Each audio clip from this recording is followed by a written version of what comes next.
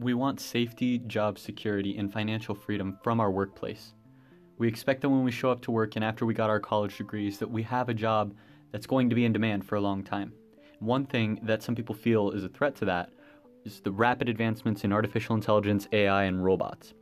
An example is self-driving cars. You've got truckers who are going to be losing lots of jobs when self-driving cars really roll out. Self-serve kiosks are making cashiers unemployable across fast food. This is a threat, some people believe, to the ideal, and I'm going to talk about a book I've been reading, The Fourth Age, Smart Robots, Conscious Computers, and the Future of Humanity by Byron Reese, specifically 2 chapters. Chapter 9 and Chapter 10, Will Robots Take All of Our Jobs, and Are There Robot-Proof Jobs?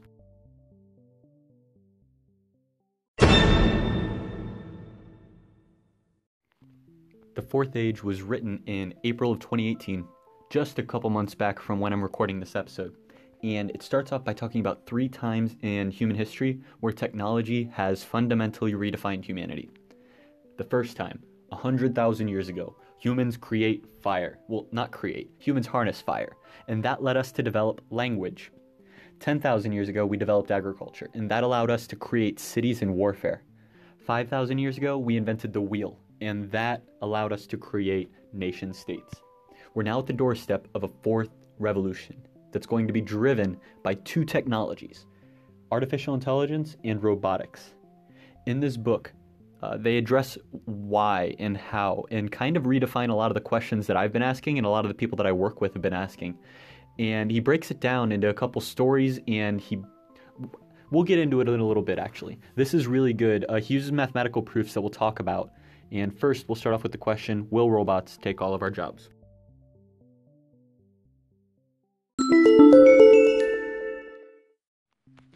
There are 3 main groups of thought, or 3 camps of ideology, if you will, about the question, will robots take all of our jobs? First, that machines are going to take all of the jobs.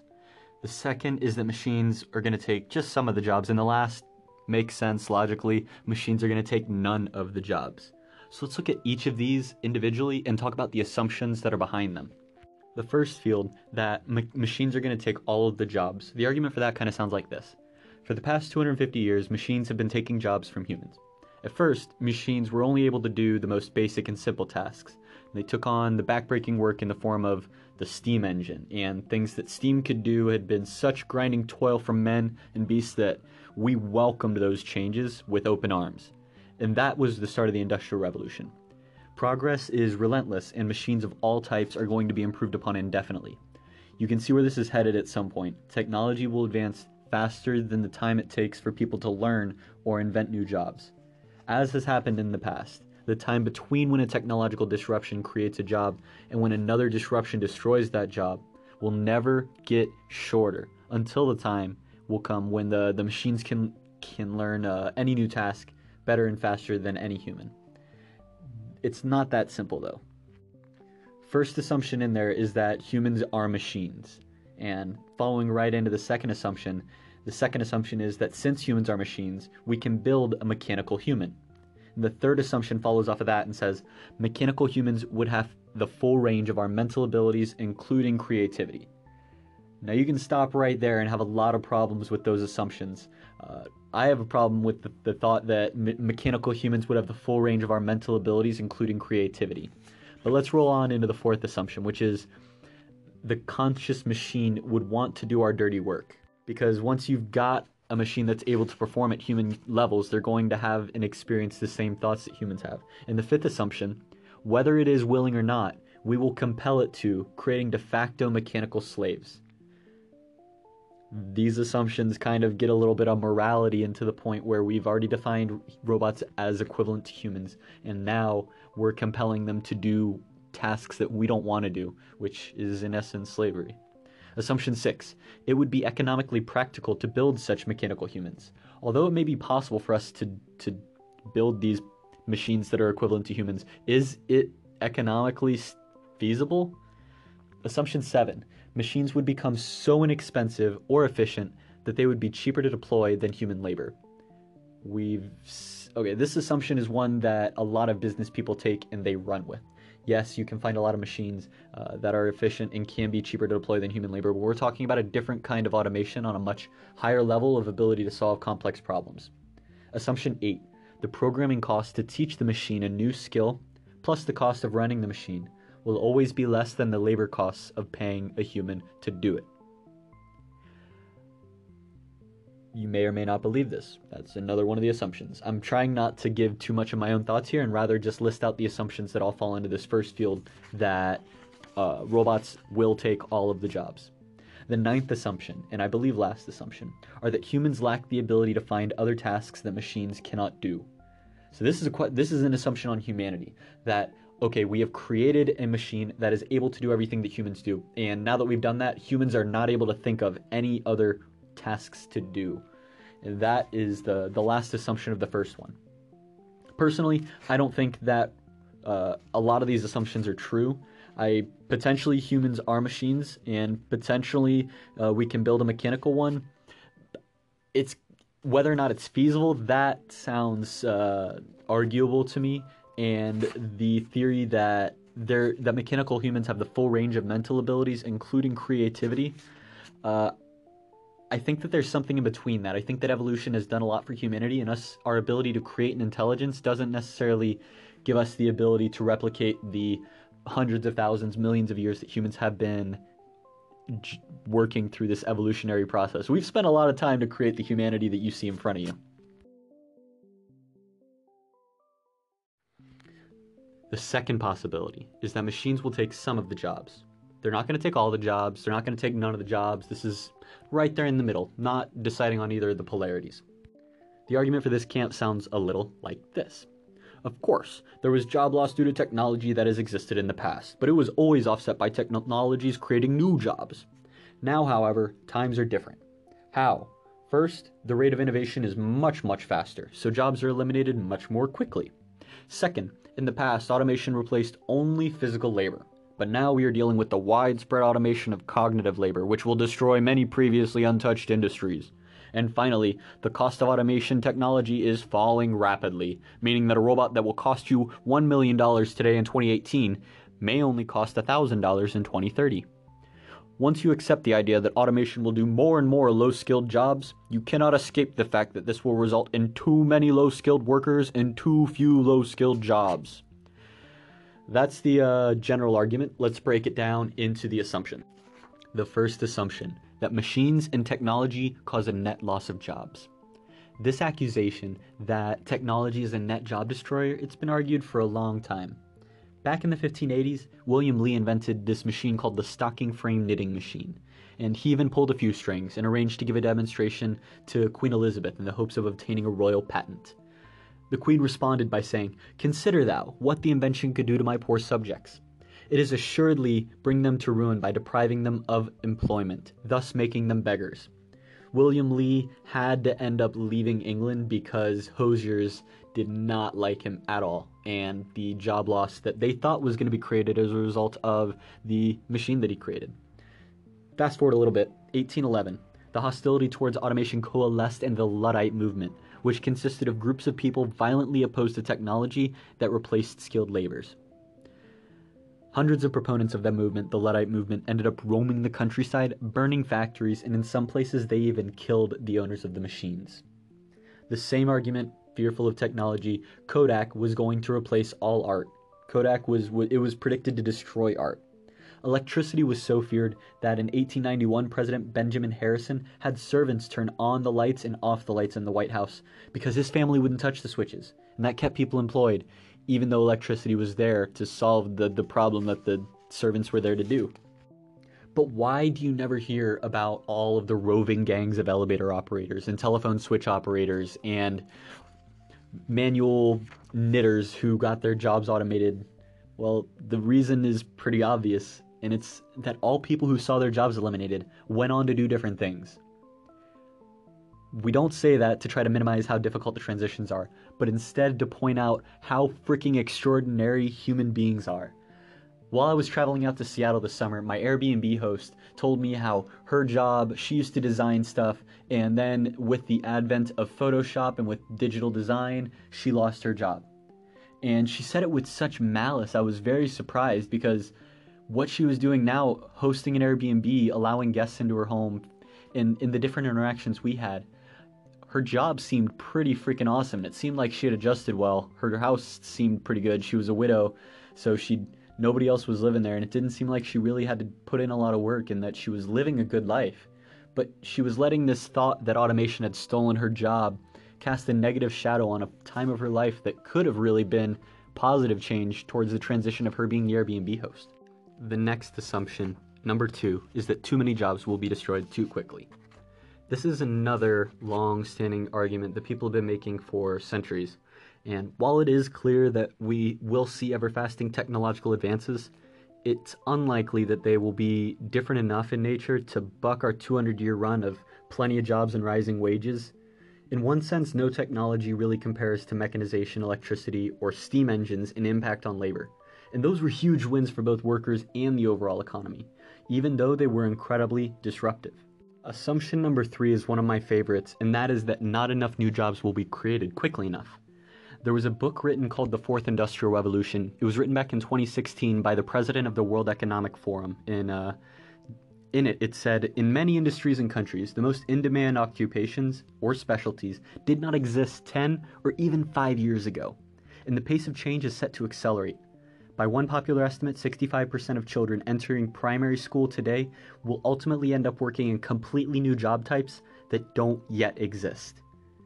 This is a lot for a lot of people to wrap their head around, but just take it to understand that new jobs are being created way faster than you can even imagine.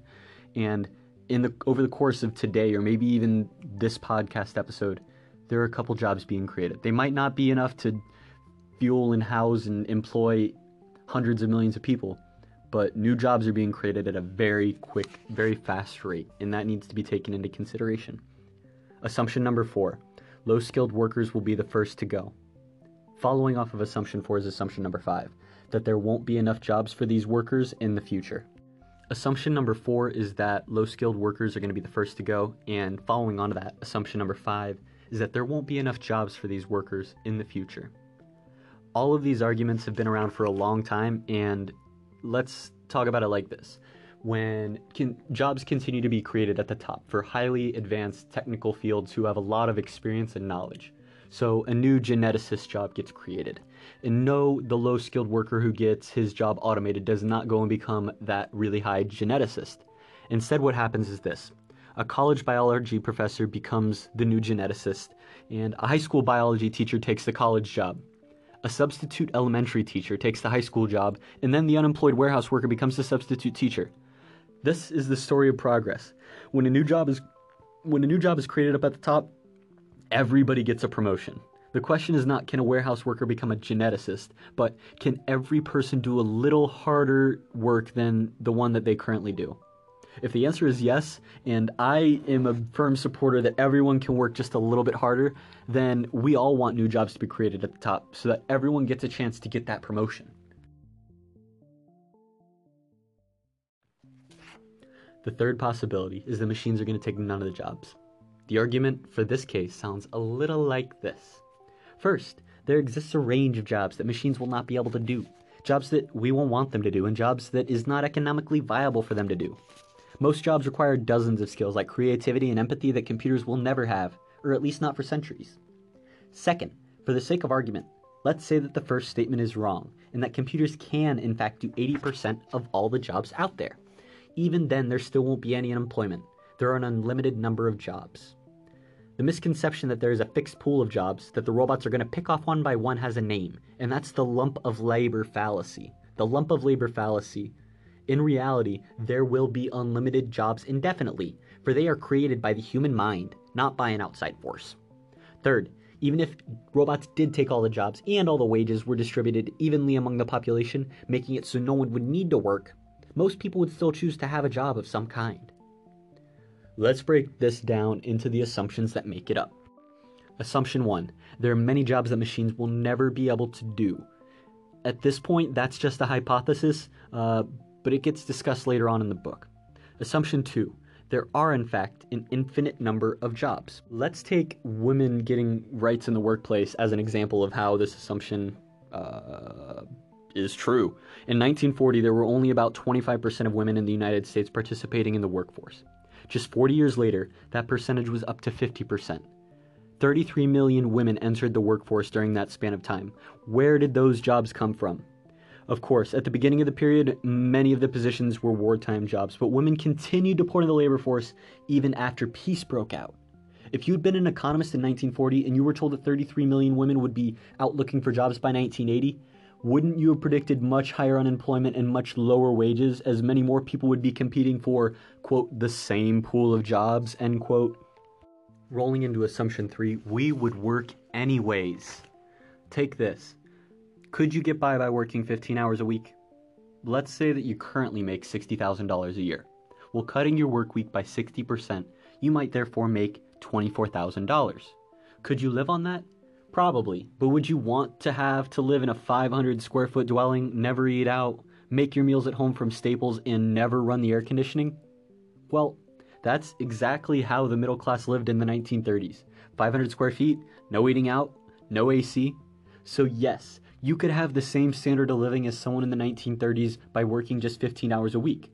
Plus, being that it is modernity, you would still have the advantage of the internet and not having rubella. The point is, our standard of living and our expectations of a normal life have risen dramatically, as well they should have.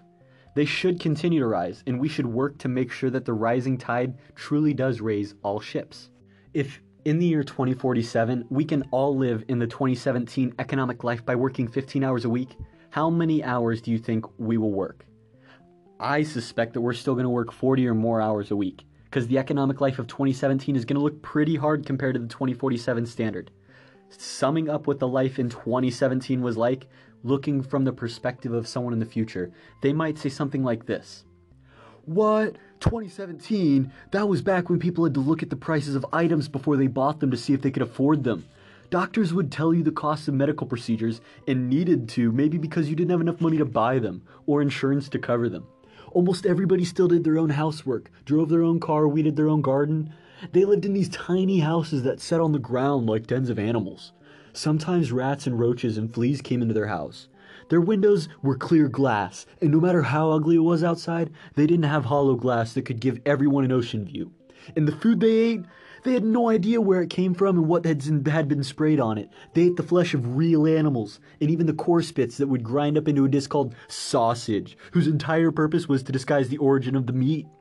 They couldn't order up custom manufactured food to the exact taste and texture that they loved most. They just put random stuff into their mouths and hoped they liked it and didn't give them a heart attack or something called cancer. Oh, and if they had a headache, they took the exact same pill everyone else on the planet took, with no regard for their own genome.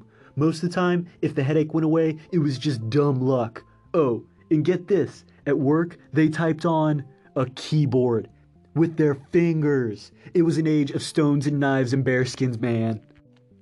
Yeah, in 2047, yourself is probably going to say, I will stay late at the fusion reactor so I don't have to live that way. You're going to go out of your way to try to enforce a standard of living that is accepted among the common people so that you don't have to live the same standard of living that I am living today recording this podcast episode.